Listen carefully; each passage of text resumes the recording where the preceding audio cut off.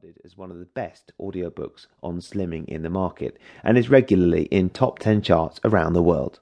I've spent most of my life as a doctor working abroad in countries like Africa and Kazakhstan. So the exposure to different cultures, different concepts of health and medicine have, I guess, given me a fairly holistic view of what might be good for the body and what might not be.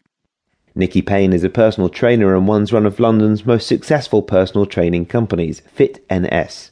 Her clients range from TV personalities to city bankers, and she's a particular expert in the field of slimming. As well as personal training, she is an expert in weight management, postural correction and nutrition, and offers a number of nutritional techniques for her clients, as well as working out. Her website is fitns.co.uk. You won't stick to it if you don't enjoy it. Find something that you enjoy. There's loads of types of exercise out there.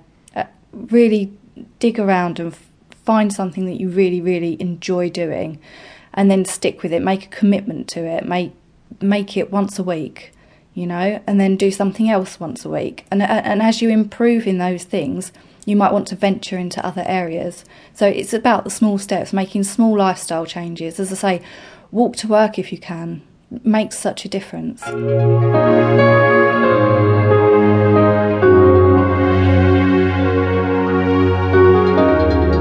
Behaviour. This next part of the audiobook is all about behaviour. What kind of behaviour do you need to get slim? What do you need to do? How do you need to live? Listen on, because you have already started on the journey to getting slimmer. The biggest problem about people trying to lose weight is that the attempt to lose weight is a reactive process. So I overate over the last 6 months. I now want to do something now that will undo the last 6 months.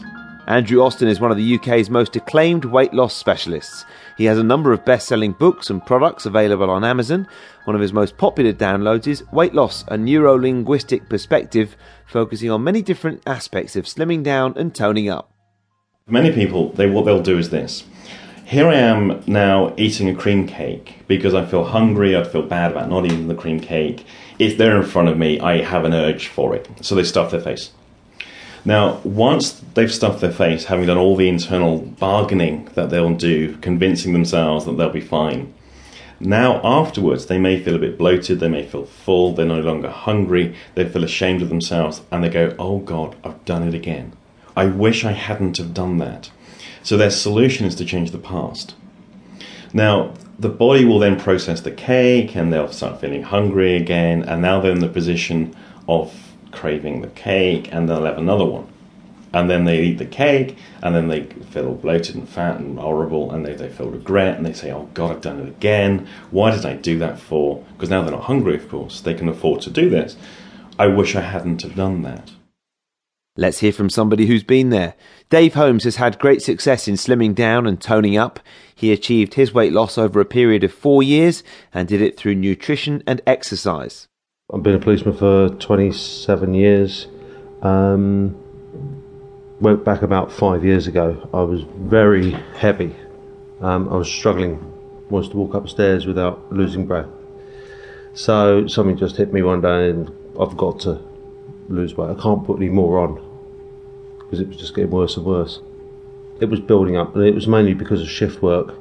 I would say very early on I was coming home 11 o'clock at night, not eating properly because you were busy, and then eating quite heavily and going to bed. And as a result, I was putting on weight. And I went to my doctor and then saw a dietitian, and she explained basically how calories work and what you have to do, and that set my mind going about how I was going to do it. Diets are one thing, but I think it's not a diet you've got to do, it's a lifestyle change. You've got to make it permanent. What I looked at was what I was eating and tried to cut out the heavy calorific value foods, the fats, the high carbohydrates, and tried to eat more healthily. Because I needed to put something in my stomach, and I felt more comfortable if I was eating. So I think that's the important thing when we lose weight is to eat. Deborah De Vries is one of the UK's most recognisable names in the field of personal development, good health and well-being. Her audiobooks and